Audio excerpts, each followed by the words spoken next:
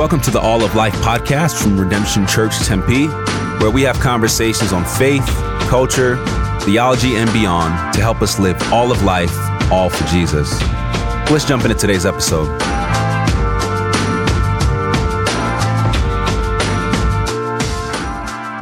Hello, everyone, and welcome to the All of Life podcast. My name is Warren Williams, and today I'm joined by, I'm going to go around the horn here, and it's fitting that I use the horn since we're talking about sports today. I got in front of me is Jim Mullins, then I got Stephen Collins to his left, and to my left is Jordan Unterbergen. For those who don't know, Jordan is the one that really brings this podcast to life, and so I'm glad that, we're glad that you're able to actually jump in front of the camera today to give us your terrible sports takes that we know that you'll be sharing today.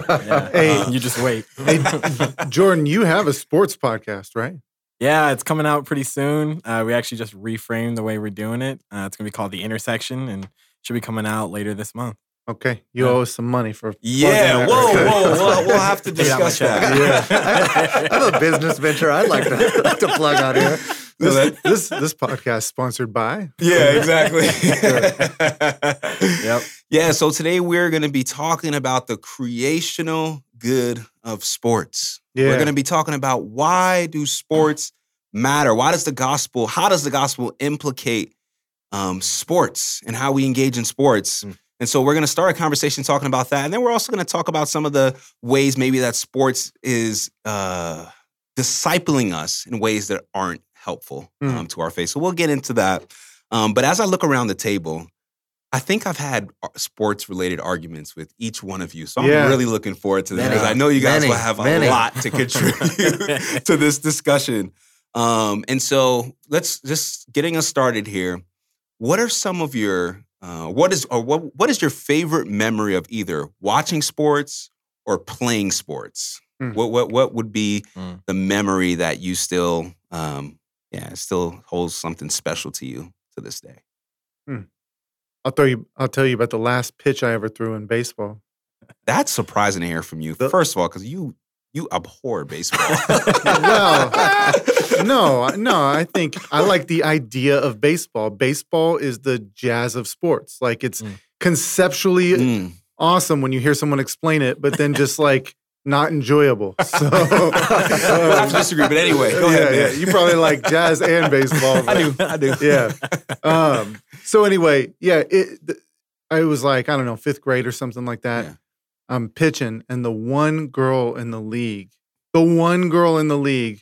comes to up to the plate, and she was the one girl in the boys' league, and there's that pressure of like, if she hits a home run off of me, then all these guys are going to give me a hard time. This was also like 20 years ago, right. 20, Please 30 years ago. My man. This is don't cancel me. I'm just talking about reality of like 28 Kids. Years ago.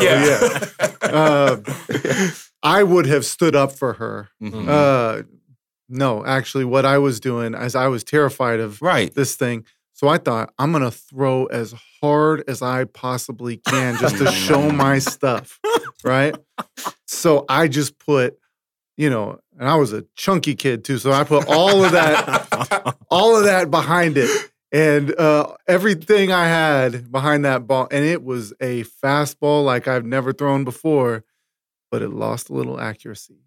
And then pop, hit her in the helmet. Oh, yeah.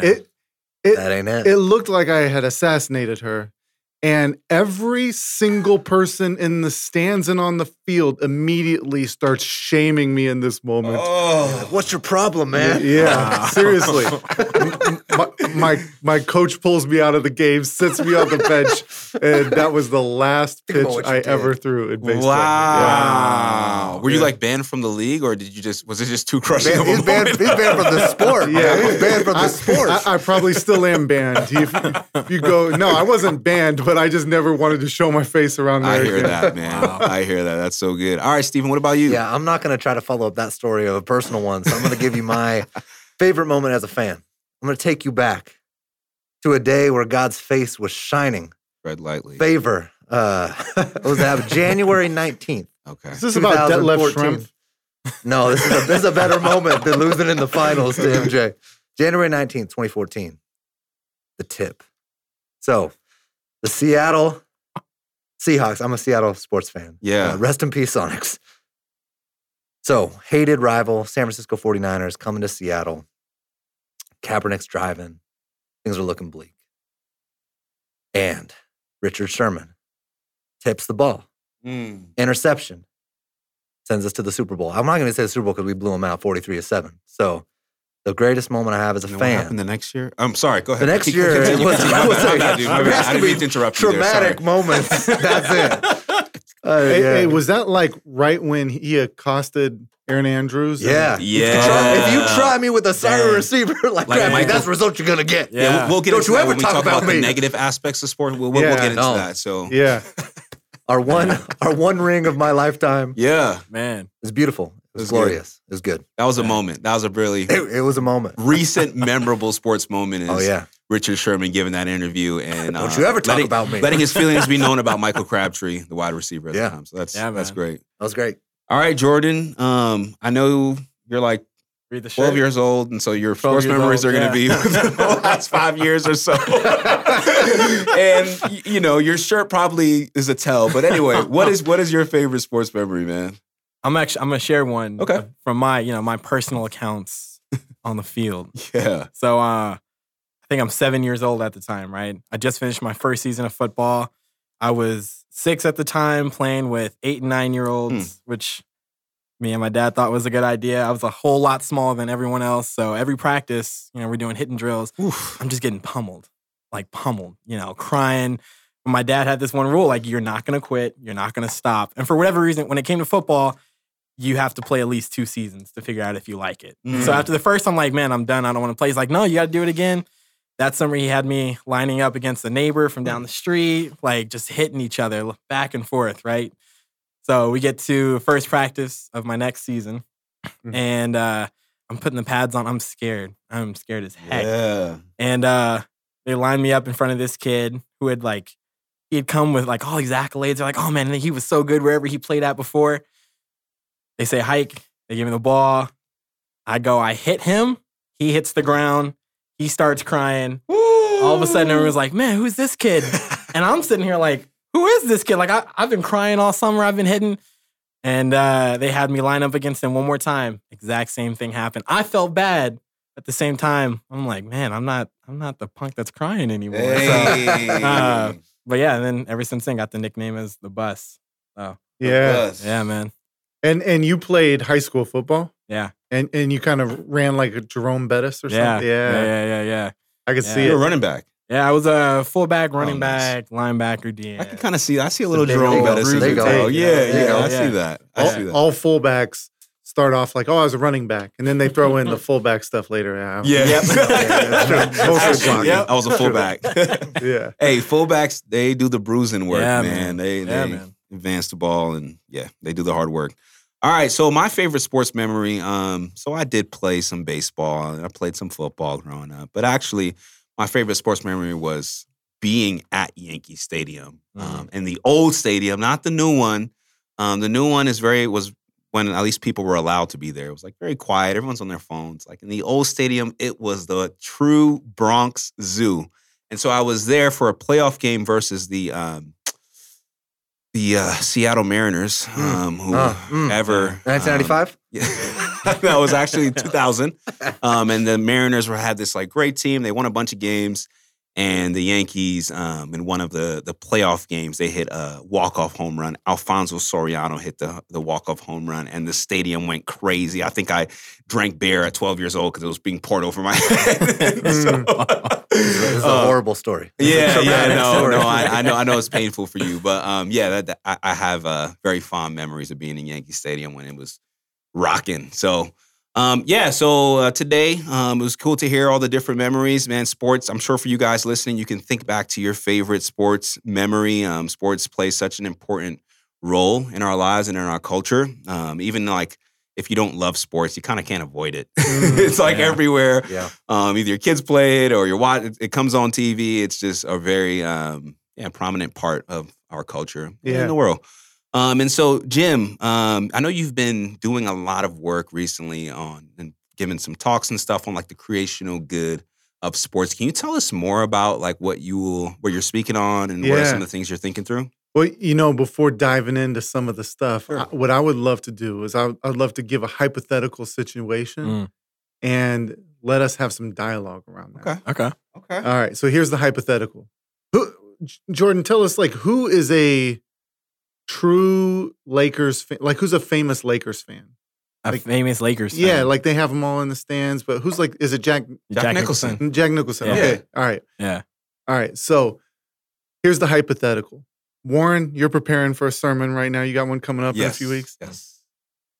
LeBron James and Jack Nicholson show up at Redemption Tempe.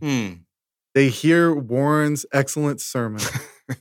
They place their faith in Jesus. And then afterwards, they go over to I don't know, they go over to Spokes or something, and they're having a meal. And we see them there.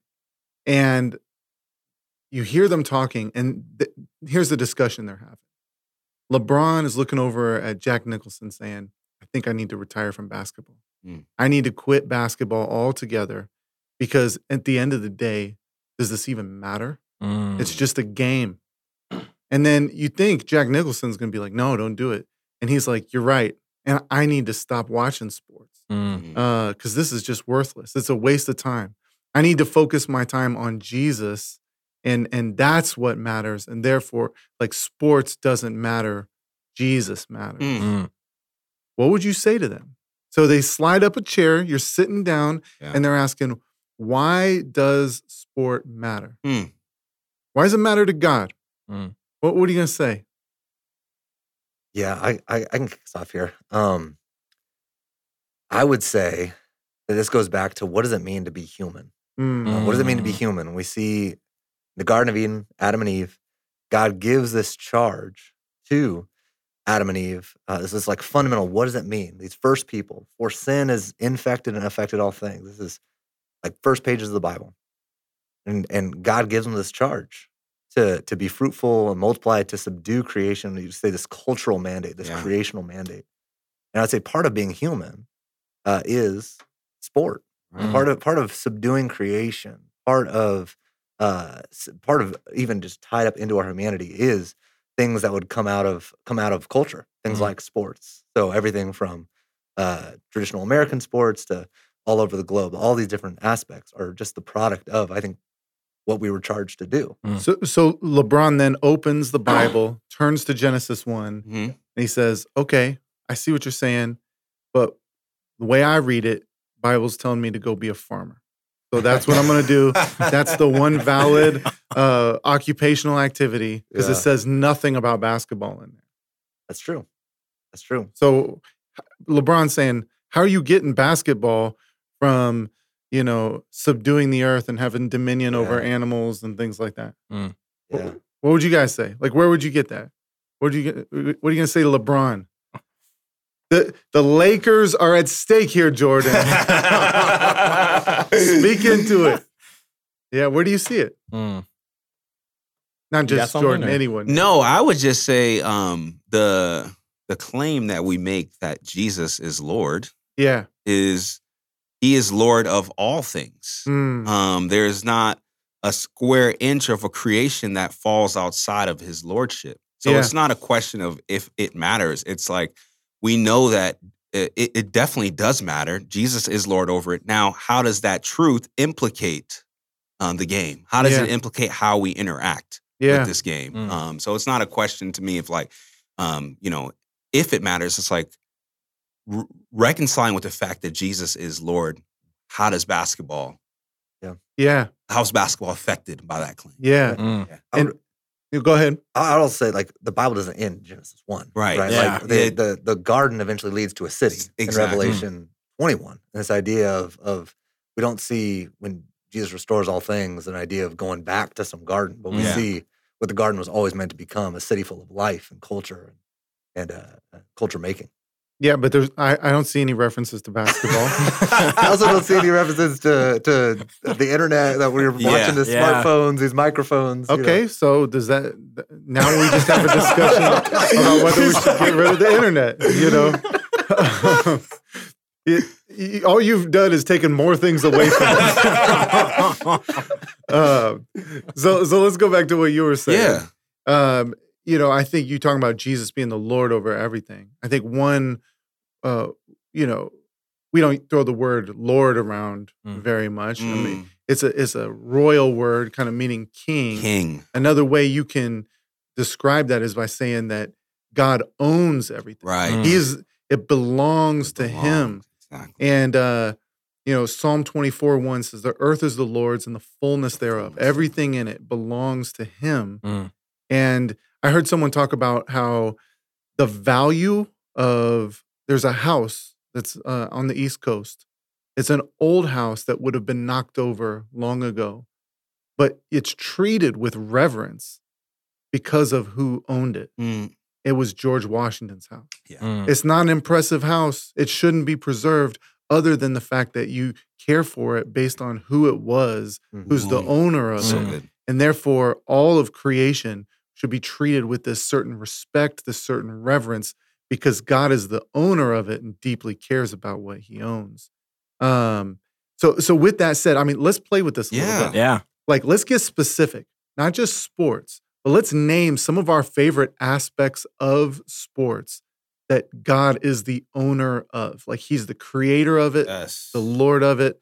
So, I mean, what do you got? I think even like the training of the body. Yeah. Yeah. Right? Yeah. Like the subduing of creation of like your physical body that like by training it for like, to be an NBA player, like you are digging up like the diamonds, the mine. You're like mining your body to get its full potential. Yeah. Like even that is like a stewardship, amazing stewardship of God's creation, with the gift of the body that God has given you. Yeah. Like Paul says, like for while bodily training is of some value, godliness or godly training is of, I don't want to butcher the rephrasing of it, but like you see there's an importance there of, like there is value in training our body, stewarding it, like you said, the giftings that God gave you, like LeBron. I mean, clearly he was gifted to play the sport of basketball, or could have played the sport of football, and being fruitful in that is stewarding that, Exactly. And, Yeah, man, I can keep going. What are some other things? So you talked about the body. The body. I mean, the mind. Give me like a muscle group or a specific function. Your calves. When you're going to make a slam dunk, you see what LeBron does. We look at those dunks in awe. Yeah. We're in awe of it. Yeah. Yeah. And you feel that emotion right there? Yeah. That awe, I think ultimately is an awe toward God, the artist behind the masterpiece of the creation of a calf muscle. Yes. That when you see a dunk from the free throw line, like what? Whatever that thing is that happens inside of you is a wow toward God who created the calf to be able to work in that particular way. Exactly. Yeah. It's like staring at the Grand Canyon. Like, you're like, wow, I can't believe that. Like, sorry. Go ahead, Steven. No, I think another layer of this too, like what some of you said at the beginning, Warren, of like you're at Yankee Stadium, old Yankee Stadium. You're part, like this idea of God owns the idea of meaning and significance, of belonging to a community. Like God is the maker of all people. And there's idea of part of the thing of sports that I know I love is being part of a fan base. Yes. And the idea of like even not cheering for the team of my local city, it's like I'm missing out on something significant by not being a part of a community. Right. It's all rooting for the same team. And I think about like being at a stadium, cheering with thousands of people. Yes. Like there's a meaning and a belonging and a purpose that like God owns that. He put that into we did the Imago Dei podcast, a couple episodes. Like, that's part of our image of God. Yeah. Is because God is a community. Yeah. As the Trinity. And like he owns that. It's so good, man. Yeah. Like there are so many different things that divide us as a culture, right? Like maybe if you put those fans in a stadium in a room and you ask them what their political views, they'd be like, it'd be crazy. But for that 2 hours or so that they're together, it's like they are unity. one. There's something, and you feel it. Like you feel like, wow, there is something here to just us being like in awe and like celebrating together. And I think that is something that's really special. Yeah. Jordan, what's something about sports, like a part of sports that God owns that you love? I mean, he was kind of just touching on it, but like, there are so many different things that do divide us. You go to let's say we go to a Cardinals game together. There's a sense of unity there amongst different cultures, races, ethnicities that we see, in Revelations, right. Like that God owns all of his people and the fact that we are united together in one place, Yeah. Even the design of uniforms. Yeah. Like, it's just that uni watch on. Right. Like, there's just so much to it, man. And the Cardinals need an upgrade, let's be honest. Well, they do. The Seahawks need to upgrade on their fans. The Supersonics. Oh, wait, 12th man, baby. 12th man. So we're losing viewers by this. Yeah, don't worry. There's no Seahawks fans. No. It's just you. Just you, Stephen. I would say for me, one of the big things is the triangle offense. Yes. I love the triangle offense in basketball, and I think what it does is it displays an order with which the order that you see in the triangle offense, and also the freedom to adapt and create. Yes. Is resonance of God's creation, which is created with this perfect order, but also there's an agency and freedom that he gives to his people to cultivate the world, And when you see it run well, you're seeing a little glimpse of what God is like. He owns that. I think another thing that is important in this is not just that God owns it, but he actually delights in his creation. Mm-hmm. In Genesis 1, when you see God, he's not just, when he's auditing his creation, every aspect of creation, he's not just saying, it's fine. He says, it's good. He's declaring its goodness. He's enjoying it. And even on the Sabbath, when he rests, what's he doing? God does not need rest. Delighting. He's delighting. He's enjoying in the goodness of what he just made. There's I got this quote here, Tish Harrison Warren. She says, when we enjoy God's creation, we reflect God himself. This is interesting because I think it connects with the fan aspect of things. When we enjoy God's creation, we reflect God himself. God does not stoically pronounce creation good like a disinterested manager checking off a quality checklist so that he can clock out early. God delights in the perfect acoustics of ocean waves, swoons over the subtle intensity of dark chocolate, and glories in robin's eggs and peacock calls. Now she got really poetic. Yeah. I'd replace dark chocolate with milk chocolate too. But anyway, go ahead. Yeah. Sorry. Well, you'd be wrong. But you're right. Hey, so here's the question. I agree. Here's the question. If she was to continue that sentence with some basketball references or some sports references, not basketball, even though we know basketball is the best sport, what would it be? She's going to finish it. God delights in not just the perfect acoustics of ocean waves and dark chocolate, but God delights in blank. The connection made in an alley-oop. Ooh, yeah. When you see an alley-oop, you know something special is happening. Yeah. You know you're witnessing something special. Everything that it takes with the bodies moving, the timing to put that together is like, it's like what you were talking about. It's awe-inspiring. Yeah. That's what that. What else? Think about God delights in the walk-off homer. Ooh. I don't know if there's any more like mic drop moment than a walk-off home run. What about the bat flip? The bat flip, the artistry of the Bautista bat flip. What do you got? I think God delights in the quickness and the artistry and footwork that a receiver uses to get off the line and get away from his defender, create spacing. Ooh. Yeah. I like that a lot. And a hole-in-one, because you got, we have golf fans out there too. Yeah. All right, let's. So, what sports haven't we covered here? So we got we took basketball, football, the grunt in tennis. Yeah, God delights.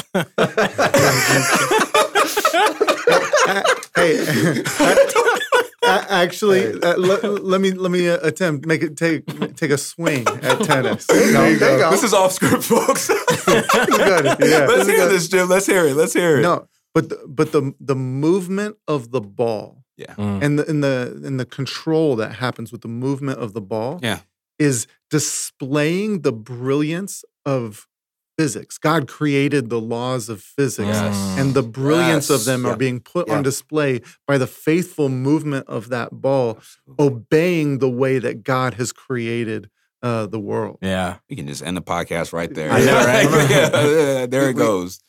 Maybe the most like fundamental sport, right? Like running. Like yeah. Think about like in our own field. church, in our own congregation. You got Paul, who's training. I think about like Usain Bolt running 100 meter, arms out, shoelaces like untied, like just crushing it. And I think about like all the training, like how he, I think about like he has perfected. Like the most basic of like human movement. That's true. Yeah. And I think about like subduing creation. Yeah, It's yeah. like, it's just, it leaves you in awe. Like you can picture that Olympic, scene where it was, it's amazing. Yeah. So absolutely. I think this is relevant for when we're talking about what it means to be a fan of sports. Because I think a lot of people can get there with playing sports. Yeah. Sure. But being a fan of sports is this delighting in what God delights in. Yeah. And I love 1 Timothy 4, where it says that everything created by God is good, and nothing is to be rejected. Nothing is to be rejected. Not sports, not food, none of these things that are part of creation. Yeah. If it is received with thanksgiving. Yeah. How does that change the way that we should approach being a fan of sports? Because we can talk about all of these things that are awesome, and we can do them in an idolatrous way or an escapist way. But what does it look like to have a posture of thanksgiving as a fan? Does it mean you pray before every game like you pray before every meal or something? But like that's sort of a shallow way of doing it. But what does it really look like? Sure. Yeah. For sure. Man, I would say it's just something that I see that like when sports goes wrong is like the athletes are not seen as like human beings. Right.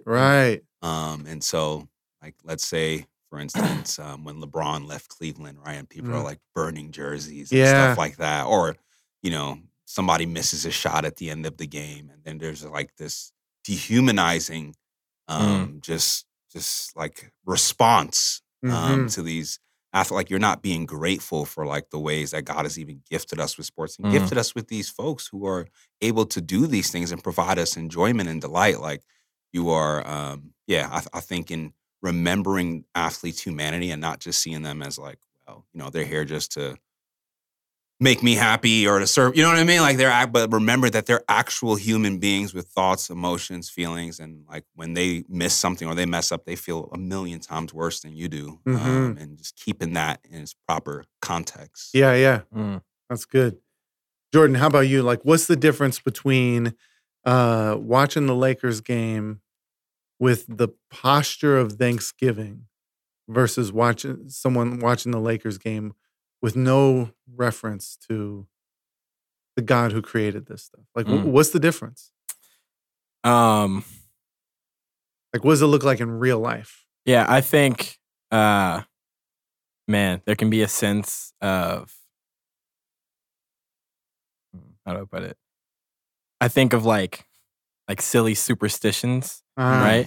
Like, oh man, I started watching in the second half, and that's when they started losing, and that's when they went down. So I need to turn this off. Like, there's a sense of control, or like, too much importance put into it. I can't really name it right now, but just that crazy belief that what you do or what you're not doing is affecting the game before you, or affecting the players before you. And I think even part of that too is the live experience to the extreme level of like calling a player outside of his name, or doing something that you think you can do to affect the game before you. Yeah. So calling a fan outside their name. I've seen some of those videos online where, a time of enjoyment, a time where we're supposed to be together watching this team.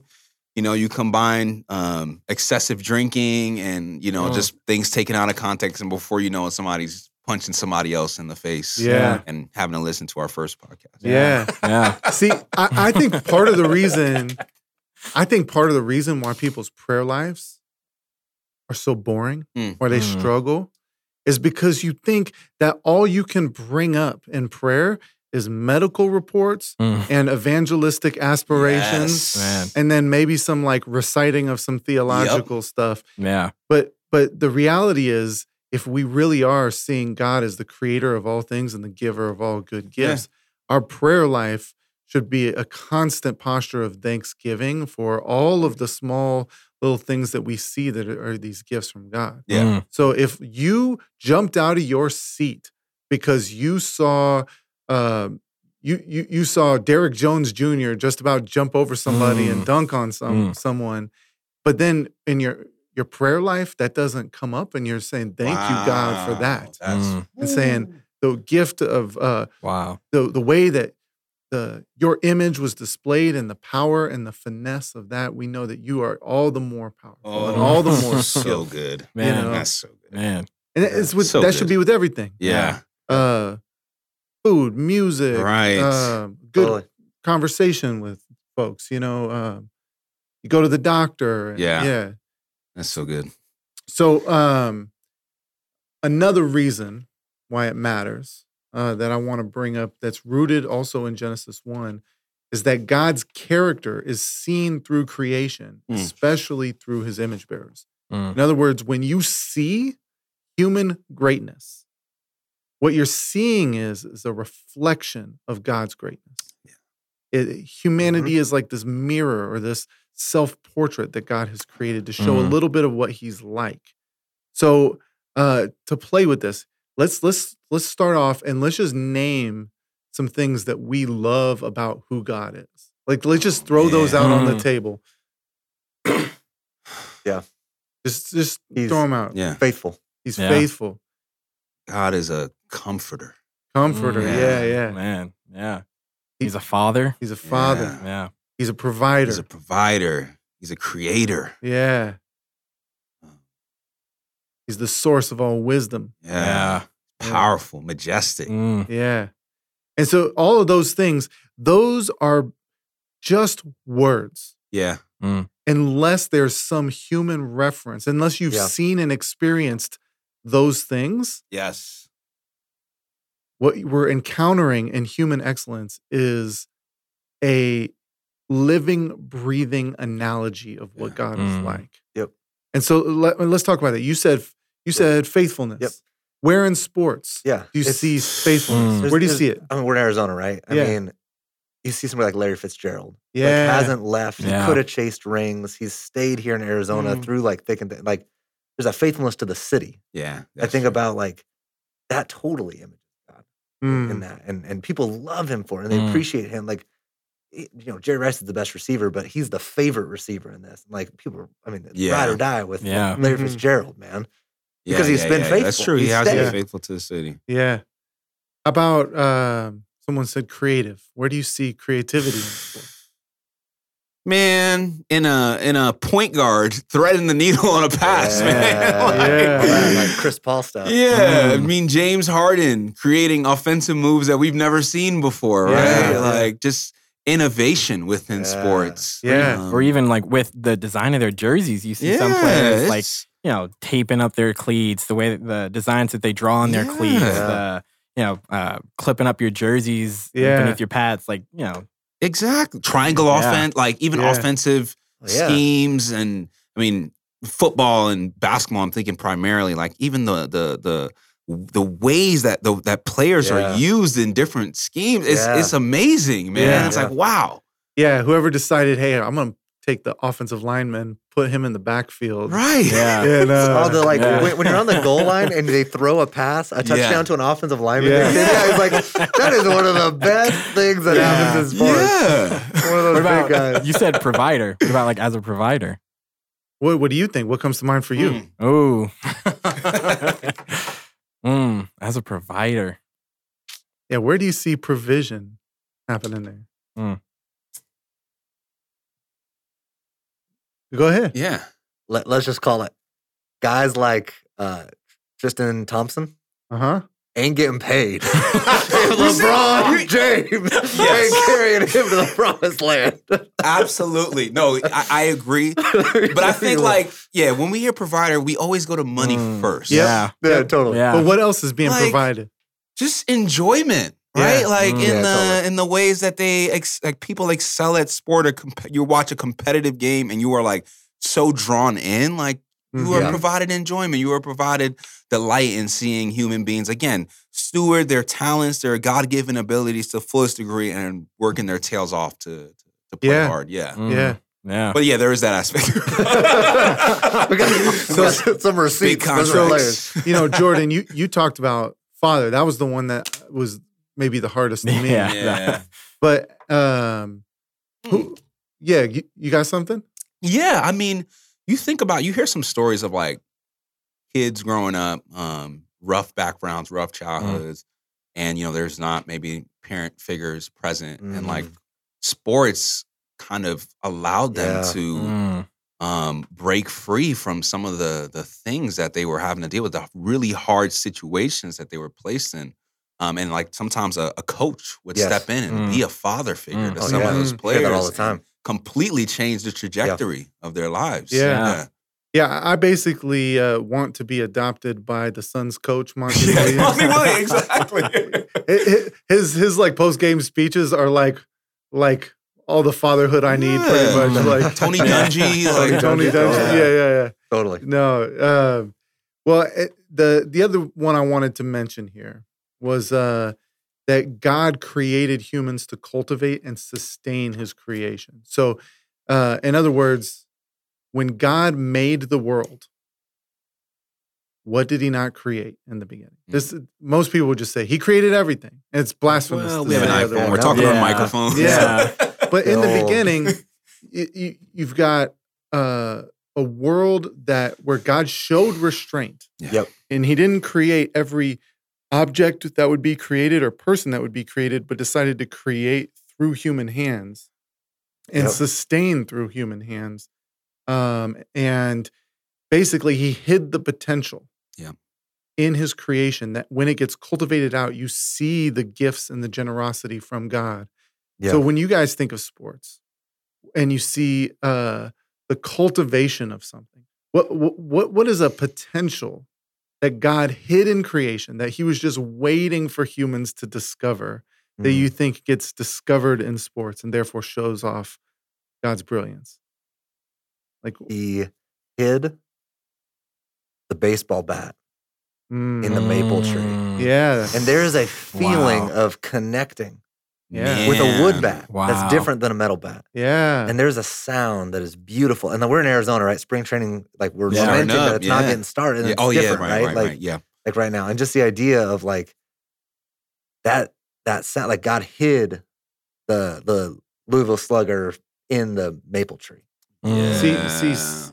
See, he pulls right from the Symphony of Mission. No love to my book. He definitely did. Here I am promoting podcasts over here. You definitely did. As one author says. You should look to that camera. Co-authored with Michael Goheen. Go order the Symphony of Mission. It's phenomenal, Jim. It's a great book. It is. You should go read it. It's a classic. I'm honestly messing around. It's a classic. No, but seriously, wherever books. No. We'll drop the link in the show notes.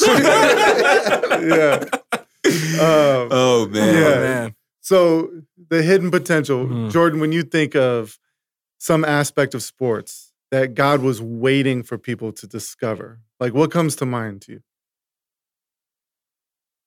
I mean, God created a green earth. With green grass, and on that grass, the potential to play golf. A sport where we hit a ball onto the grass, where it's cut differently. I think that's the easiest one that comes to mind. That's the most Calvinist thing you've said right there. You know why? Because John Calvin said that there's not a single blade of grass that's not intended to make us delight. Getting all Calvinist on us. Getting all Calvinist on, man. Come on, dude. So, I mean, what about you, Warren? What did you say? Oh man, yeah, I was trying to think of what would I say. The Louisville Slugger one was, that's actually yours. So Stephen already stole that one. You know what's interesting is I actually want to toss this back at you. Okay, let me hear it because Stephen brought this up earlier. Competition. Yeah. In what ways is competition a way to cultivate God's creation? Yeah, man. I think there is so I think we can immediately think of like the negative things that come with competition. But I think even like competition could be a challenge of like stewardship. Yeah. It's like who is best able to steward and discipline themselves and be faithful in those, like some of those things we're mentioning, themselves into being excellent so they can excel in this thing. And that's not a bad thing as long as I guess whoever is winning doesn't take all the credit for it. Yeah. Like at its healthiest, competition breeds development, mutual development. Yeah. Mutual development. Totally. Talk about that. Yeah. Because, tell us more. Like, okay. I'm trying, oh man. Like, let's take you in football growing up. If it's just you practicing by yourself, how do you? Yeah, like if my dad, I mean, again, extreme example, but if my dad doesn't line me up with others, if I'm not constantly saying what it's like, what other competition looks like, what another level looks like, I don't know what I can rise to or what I could be able to rise to, or even what a baseline of good. There is no, there's no development, there's no improvement, there's not, oh, man, I'm blanking on the word I had, but yeah. Yeah, go ahead, dude. I was thinking about like, you go back and watch like 1950s basketball with like, terrible Bob Cousy, go two-hand set shots. Fundamentals, man. It is not causing worship for anybody.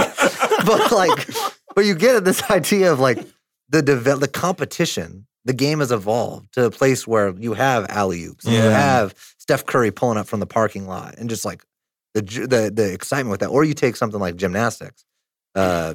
Watching in the last Olympics, they were showing through the ages like what a perfect 10 in like you go back and you're looking at things that literally like 5-year-olds are doing in gym today. Whereas you look at what Simone Biles is doing now, and it's amazing. It is like things that back 50 years ago people didn't even think you could do with the human body. It was phenomenal. And I think about like it was only in competition that level of greatness, which we say like a characteristic of God, like was able to be birthed out of. And there's no other way. There's no other way for you to be able to really experience greatness, like best stewardship outside of competition, right? You have to compete. Right. Without competition, the first you bounce a basketball twice and you think I've done the greatest thing that humans can do. Right. Yeah. So, but it's not all good, right?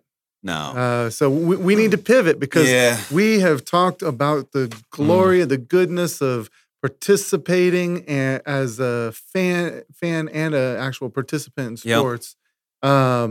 But everything in creation has been affected by the fall. So let's talk about some of that stuff. Yeah, I mean, the reality is our hearts are idol factories. Yeah. Right? So we're always making something that's good and putting it in a place that's great. Or John Calvin. That's Luther. That's Luther. That is Luther. So yeah, like, we make the good gift of sports and we elevate it to a place that becomes harmful to us, that actually counters human flourishing.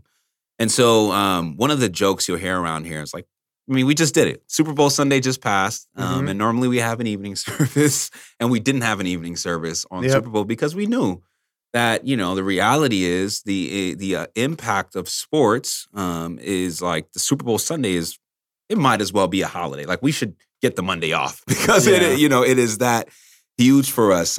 So we see a sense of like, there's idolatry there, right? How so? Well, I think So you're saying people who watch the Super Bowl are idol worshipers? No. But you would recognize that, like, I think, like, and we rightly recognize, sadly so, that, like, we can't even try to hold a service during this time. Yeah. Because football is in a elevated place in our culture, whereas people would see it as more important to watch a football game rather than to gather as God's people. And so there's the idolatry. And so we see it there. What are some other places that we see where sports becomes an idol, where it counters human flourishing? Yeah. Well, I mean, I'll say that when the Cardinals lose, I end up being an unpleasant people. Yeah. All right. Funny. Yeah. Which is a lot. I'm sorry, Jim.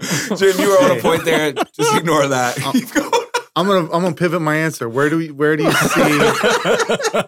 see? We just saw it. No, where do you see idolatry?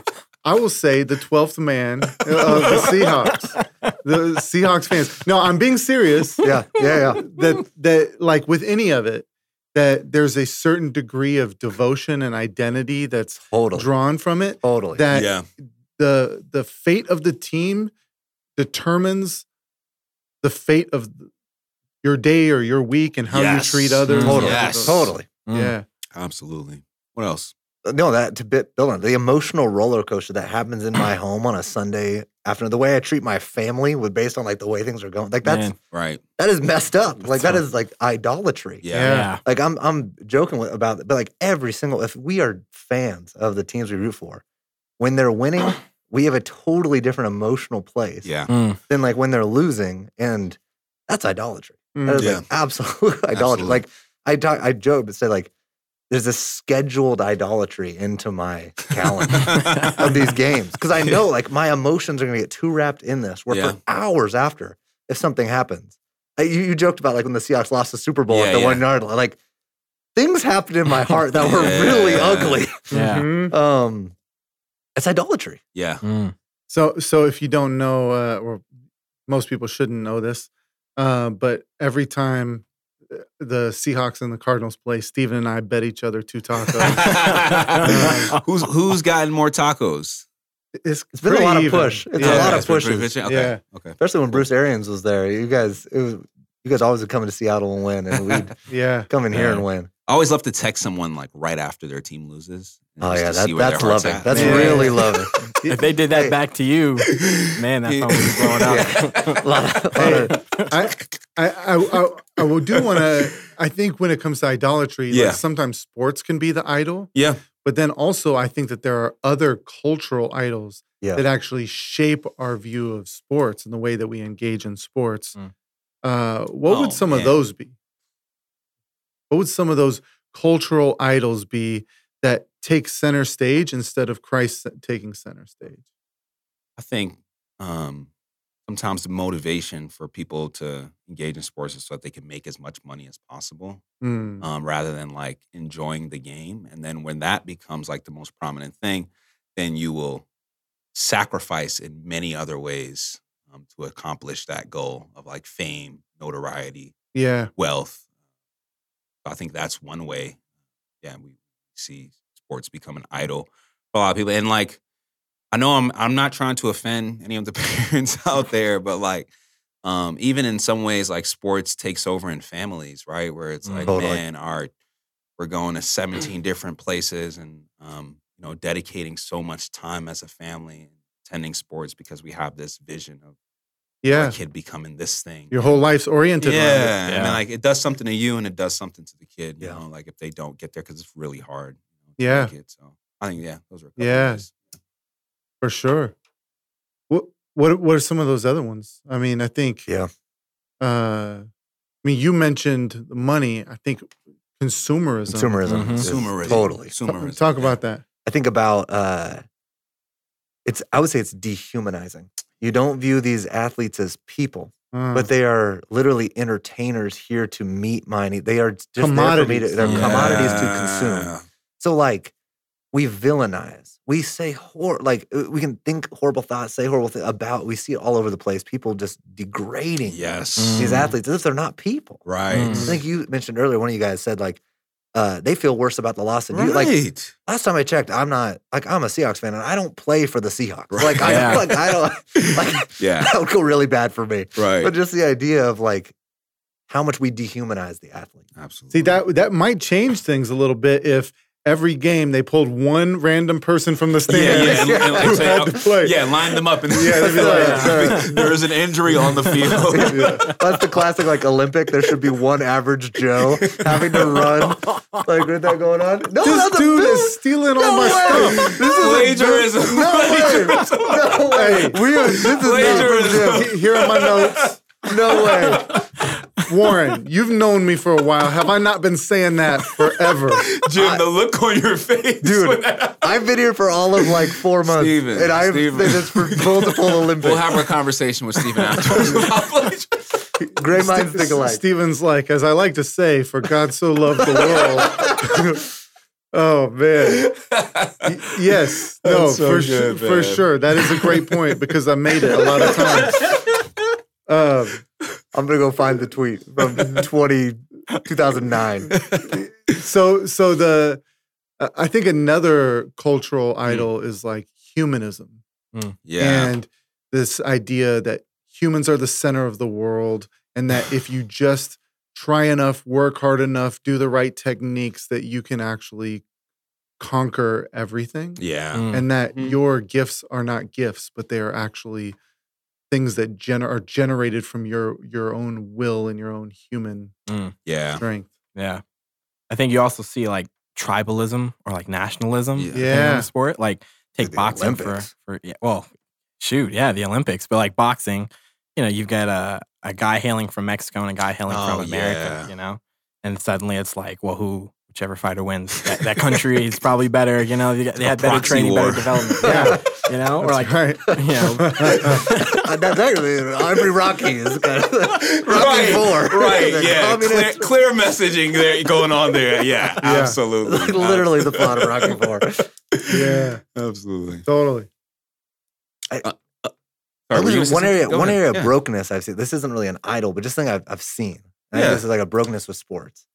Is you'll see guys that are more faithful to their team than even to their spouse or their family. You see this idea of we can joke you take you root for some horrible team. It's let you down. It's failed you. This is a one-way relationship. You could say this is not fulfilling. And they're gonna root for that team till the day they die. Yeah. But they're out on their marriage. When that starts to get hard. And I just think about there's a deeper faithfulness that I see some people having. I'll just pick on guys, to their sports allegiances than to their own spouse. Yeah. And I think that's super broken.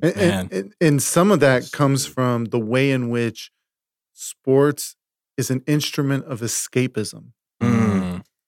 Get into that, man, because I feel especially as sports were pulled away from us with the pandemic and everything like that, it felt, this is hyperbole, it felt even harder to go through a pandemic because we couldn't watch somebody dunk a basketball. Yeah. Totally. I think there's something good There's something good about that. Yeah. But I also think that a lot of times our evenings, every time you sit on a toilet, whatever, ESPN.com. You're trying to escape.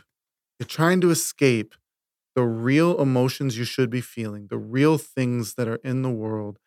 And you don't want to deal with reality. Right. You don't want to deal with sin. You don't want to deal with your own sin. You don't want to deal with injustice. You don't want to deal with relational issues that you have with people. And bring those to God in prayer and feel the emotions that are sitting right below the surface. Yeah. And you're just stuffing them down with LeBron James. Random stat searches. Zion Williamson. I need Zion Williamson because I can't handle the real world. Wow. And that's when it starts to erode your humanity. Yeah. Yeah. That's so good. So, the reality is everything that we partake in, consume, it disciples us in some way. Yeah. Another, right? Everything is discipling us in one way or another. Yeah. How are sports discipling us as a culture? Good question. What is it producing? I think it's a good question because you wouldn't assume that it's discipling you. Right. Like, in what way is it discipling? Yeah, in what way? I think, anyway, I won't start. Somebody else start off. Speak to it. No, I think even the sense of what you just brought up is so real. And most of us, I don't think we would recognize that that's what we're doing. So we're trying to escape. Yeah. We're looking for somewhere else to place our attention, to take our focus away because the things that are in front of us are just too hard. Yeah. Yeah. Totally. And so that's teaching us something, right? Of like, well, when hard things come, when things just get too overwhelming, instead of, maybe praying about it, or talking to, brother, sister about it, like, let me escape to it. Let me find something else just to take away the attention. Yeah. Just take away, let me place these things that I'm feeling in somewhere else. Yeah. Yeah. So it seems like we are formed by repetition. We're formed by rhythms. And I think that the right way to form our rhythms is like what the monastics we used to call ora et labora, to work and to pray. These rhythms of work and rest. And God even sets a rhythm of like 6 days of work, 1 day of rest. It feels like sports has a good place in the rest and recreation aspects of the rhythms of the world. Doesn't have to just be on one day. But it fits within the rhythms that God sets up. Yeah. But oftentimes it actually creates the rhythms that shape our life, where we're actually fitting prayer and service and those sorts of things into those rhythms of sports. And man, I feel that, and I'm guilty of this, so I'm not just condemning anyone. Like Sundays. Yeah. Right? Like Sunday is a day where we're supposed to be, gathered as God's people, like worshiping together. Like it's God's day. But in so many ways in our culture, the influence of the NFL and football, it's like, I'm having tons of conversation with folks. It's like, well, I have to attend this service because the games start at this time. Yeah. So like, it's functionally what's happening is what you're saying, right? Like Sunday has become football Sunday. Yeah. And church has to fit into that. Yeah. And it's interesting because I don't want to go the other way. Like there's a legalistic way of viewing Sabbath. Yes.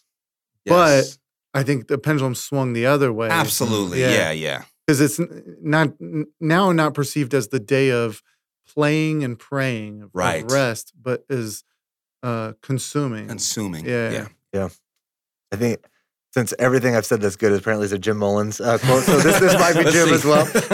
We'll see. Let's hear it. I think about like sports are good when they're in their proper place. I said that. Yeah. No, I'm just kidding.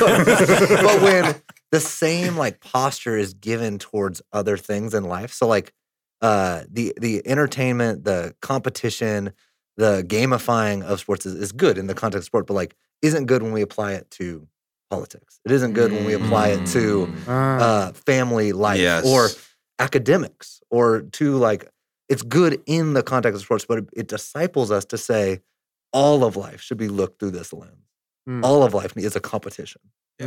All of life is ultimately there is winners and losers. All of life there is X, Y, Z. And we're discipled in that by sports. Yep. And I think ultimately like that is forming us in a way. And there is like, we talk creational good for a long time, but it's also distorting us when it's not in its proper place. Totally. That's good. Totally. So, I think those are really clear ways. And there's probably a ton of other ways that we can get into of how sports disciples us in some unhealthy ways. But I wanted to get into like, even within sports, like as we kind of wrap up here, you sometimes like, I think you very commonly see like Bible verses and, tattoos and like sports and faith interact very closely in a lot of ways, right? And sometimes it's like some of the players' religious upbringings and all that stuff. So sometimes you'll see scripture quoted within sports, right? Yeah. Like, I can do all things. Reverse take it out of context. Reverse take it out of context. I'm trying to be charitable to some of the players because I think, some of that is just like a misunderstanding of things, and we just need to place it back in its proper context.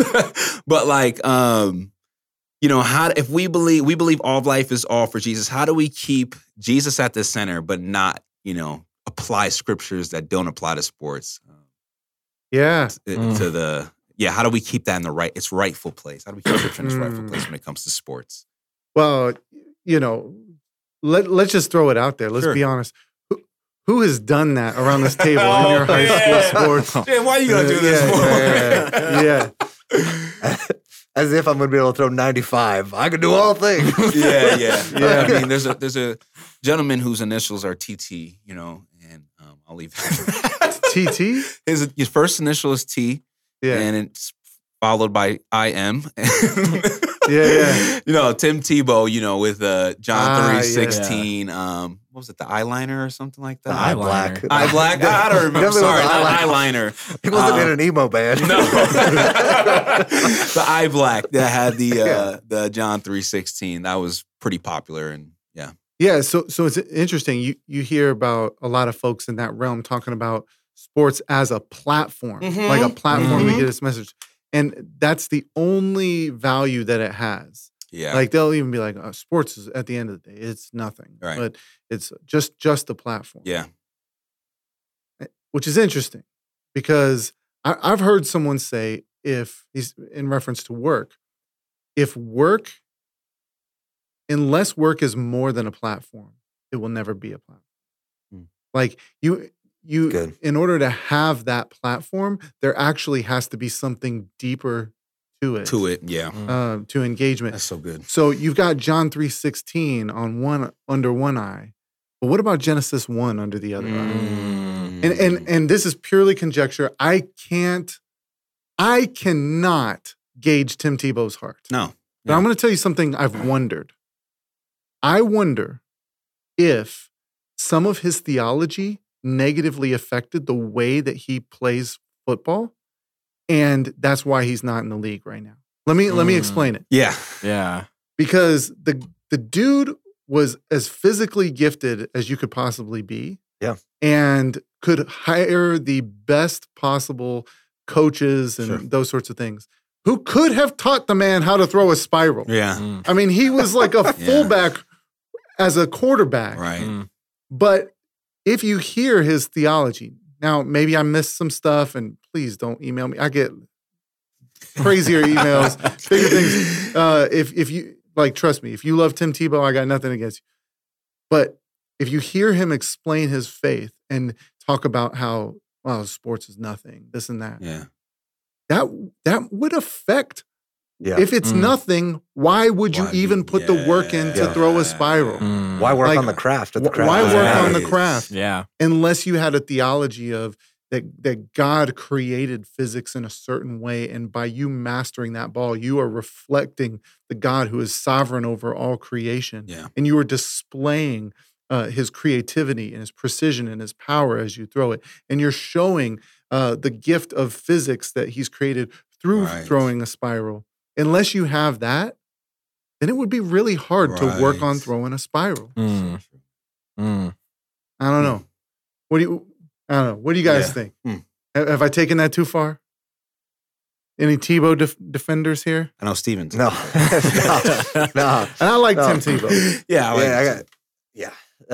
Tim Tebow. I think that point though you're making, Jim, of even if it's not him. No. It's been someone. But just the idea, when you have a sacred secular divide. Yeah. And the only worth that football has, or that sports have, or business has, is, I think that quote you said, if all that matters is the platform or something else, then like, why even bother messing to try to be the best at that deal? What you really are trying to be is an evangelist. What you're really trying to be is just spoken word. But at the end of the day, like, does the work itself, does the craft itself image God and matter? Yeah. Because if it matters, then you're going to steward it. You're going to care for it. You're going to try to be the best you can be at it. Yeah. But if it's just a vehicle to carry some truth in, well, you can make a shoddy vehicle if it just needs to get from point A to point B. Point A to point B. Yeah. That's so good. Yeah. What about a verse like, I can do all things through Christ which strengthens me? Like, what's problematic about that when applying it to sports? What do you got? You could literally think you could do anything.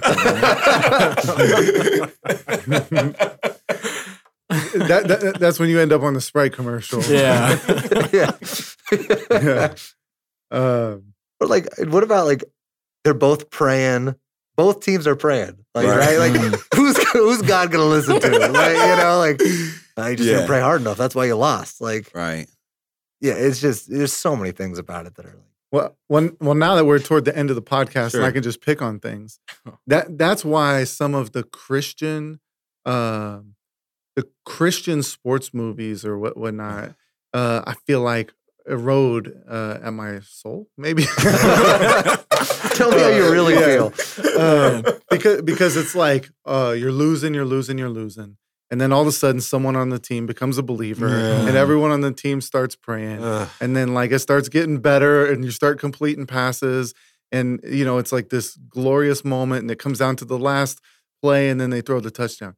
Real life is you become a believer, and you're praying, and you're cultivating your craft, and they toss that ball to you, and you're running to the sidelines, and you see the goal line, and you tear your ACL and are carted off the field.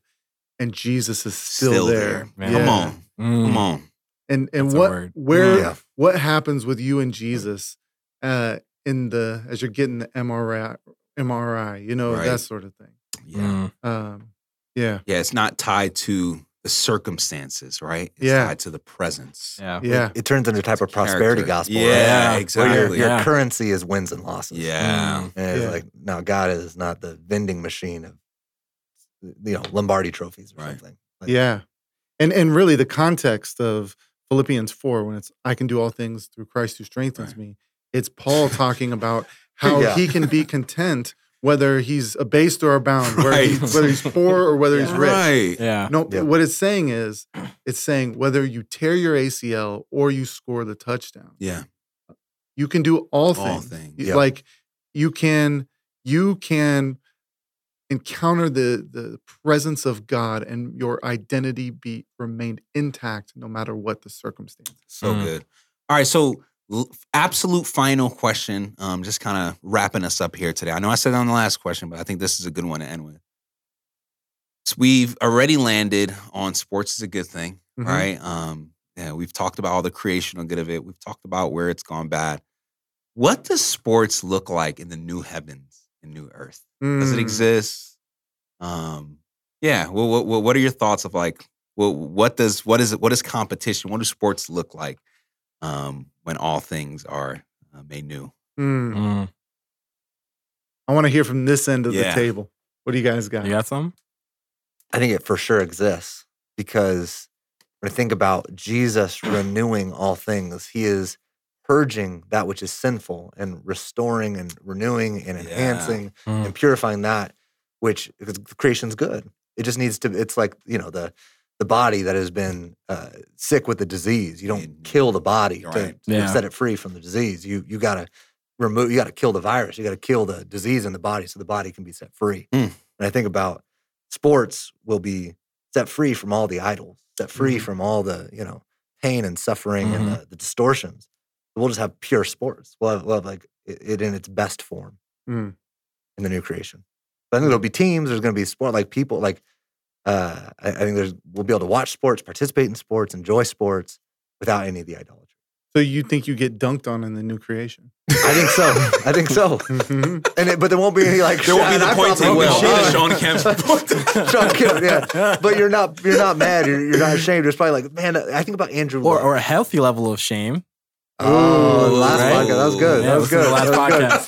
I don't know about that one. But I think about like Andrew Luck was pretty famous for like when he got sacked, he always be like, oh, good hit, man. Good hit. Yeah. And there's a sense of like, that just seems really healthy. Like, just that, like, that your bones won't be broken if you get sacked or anything. Yeah. You guys know, Tyson Chandler? Yeah. When I was playing AAU basketball, I got dunked on by Tyson Chandler. There's nothing embarrassing about that. It's an honor and a privilege. Fire in the door, man. No, but the moment it happened, was like, I thought there's no way he's dunking the ball. Like he's too far away, right? And he just lifted off. And yeah. He's still in the air. Like he was in jump shot range. You know what I'm like? Yeah, I mean, and then he took 2 strides and just threw it down. Man. And like that brief moment, I lost all sense of me being his opponent. And I was like, that's the most amazing thing I've ever seen. Yes, I almost wanted to start cheering for him. But maybe that was like a little glimpse of like the new creation. Wish I would have had that type of reaction to getting dunked on. Yeah? I mean, I typically didn't. Wasn't like... Yeah, it's like... But so just to throw that out there, though, if someone's sitting there being like, well, how do you know that these sorts of things are going to be there? And I think one thing I would encourage people to look at is Revelation 21 and 22. And especially the parts where it talks about how the glory and the honor of the nations will be a part of the